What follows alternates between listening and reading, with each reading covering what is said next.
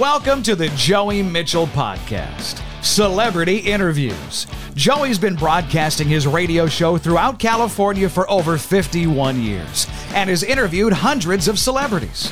Most of these interviews have only aired once. Now, he's decided to share them once again. Every week, a new celebrity with a behind-the-scenes peek into what happened before and after the interview.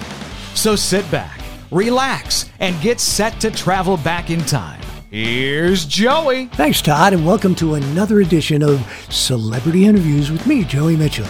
Today, we salute Dorothy Hamil, the great ice skater. She was born in Chicago to Chalmers and Carol Hamil. Her dad was a mechanical engineer, and shortly after her birth, her family moved to Greenwich, Connecticut, where Hamil would spend the rest of her childhood.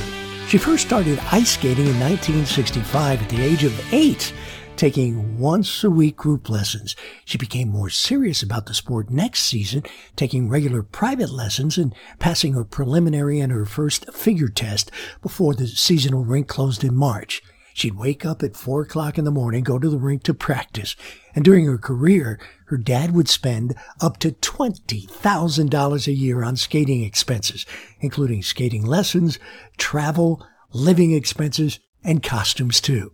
Dorothy's first national success came in 1969 when she won the novice ladies title at the U.S. Championships. Did I mention she was only 12? Later that spring, Hamil was invited to perform in Madison Square Garden with the exhibition tour in later years known as Champions on Ice that followed the 69 World Figure Skating Championships. She placed second at the junior level at the 1970 championships and made her senior debut in 1971. At the 76 Winter Olympics in Austria, Hamil came in second in the figures and then won the short and long programs, taking the gold medal. She would become the last single skater to win the Olympics without a triple jump. Hamil also won the 76 World Championship and then turned professional. Now, without a triple jump, how was she winning? Well, she developed her new skating move called a camel spin that turns into a sit spin, which became known as the Hamil Camel. Makes sense. And her bobbed hairstyle that she wore during the Olympics became a worldwide sensation and started a new fad known as the short and sassy. By the 70s, the media had dubbed Dorothy Hamil America's sweetheart.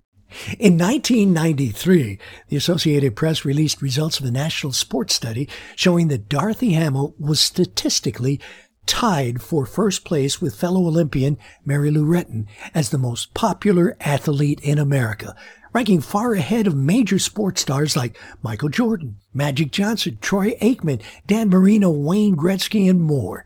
And once you hear her, I think you'll understand why she's so beloved. Here's my interview with the incredible Dorothy Hamil. You have brought world attention to ice skating well before the names of Tanya Harding and Nancy Kerrigan, and you did it with grace and style. Does it kind of bug you that the world didn't pay attention to ice skating again until this big incident with those two? Actually, no, it doesn't. It's changed so much because of that event. I'm very happy it was the way it was when I did it. You had all 9 judges vote for you. That's almost a world record in itself, isn't it? I guess so. When you have the East Bloc and in those days, remember the East Bloc always used to stay together, and my toughest competitor was an East German. So I guess in some ways it was pretty remarkable. Do you think that ice skating today, with so many competitors because of the world attention, and it's probably one of the biggest blockbusters on TV, is tougher now, the competition, than when you were skating? It's definitely different. And yes, I guess just purely because of the numbers, I think it certainly is tougher. There weren't as many. But it was also a lot more difficult. There were very few skating rinks. We used to spend 6 hours a day doing those school figures, the compulsory figures that are non-existent anymore.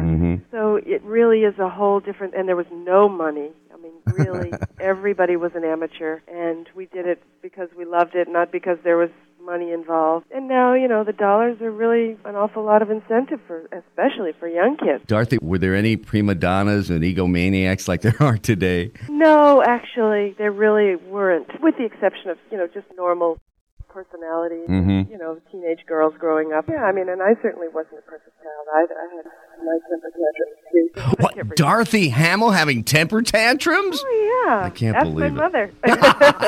With all the amateur and pro titles you've won, which one are you the most proud of? That's really a tough one. Actually, the one I'm most proud of was the World Championship. Why? Because it was right after the Olympics, and it was going back to the grindstone and training more, and I had never won the World Championships. I'd always been number 2 for 3 years in a row. And that was the one that I knew if I didn't continue and compete, risking not winning also was difficult. And I'm sure your advisors were saying, Dorothy, retire while you still got gold before you tarnish that record, right? That's exactly what they said. That's exactly. Even my coach said that.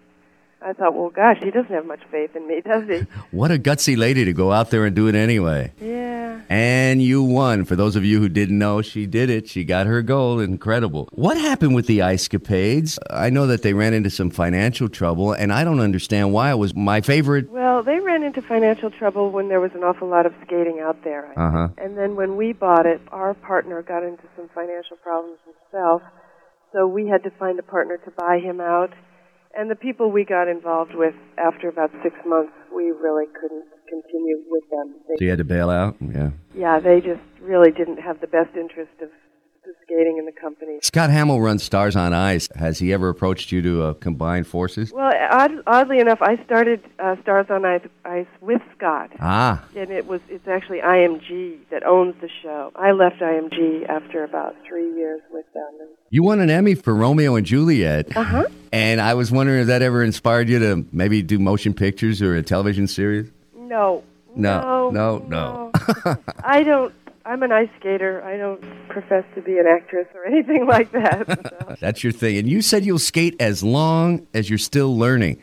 How can you be learning? You should know the whole thing by now. No, there's still so much to learn. Is that right? Yeah, there always is. Congratulations on this wonderful work. Thank you so much. Take care. You too. Dorothy Hamil from New York City. That's all for today's episode of Celebrity Interviews with Joey Mitchell. Join us again next week for another well-known celebrity that most likely only aired once on Joey's show until now. Now you can subscribe to the podcast at patreon.com/Joey Mitchell Podcast. Patreon.com/Joey Mitchell Podcast. And you'll never miss an episode or extras only available to subscribers. Please visit and like Joey Mitchell's podcast on Facebook and tell us what you think. Thanks for listening.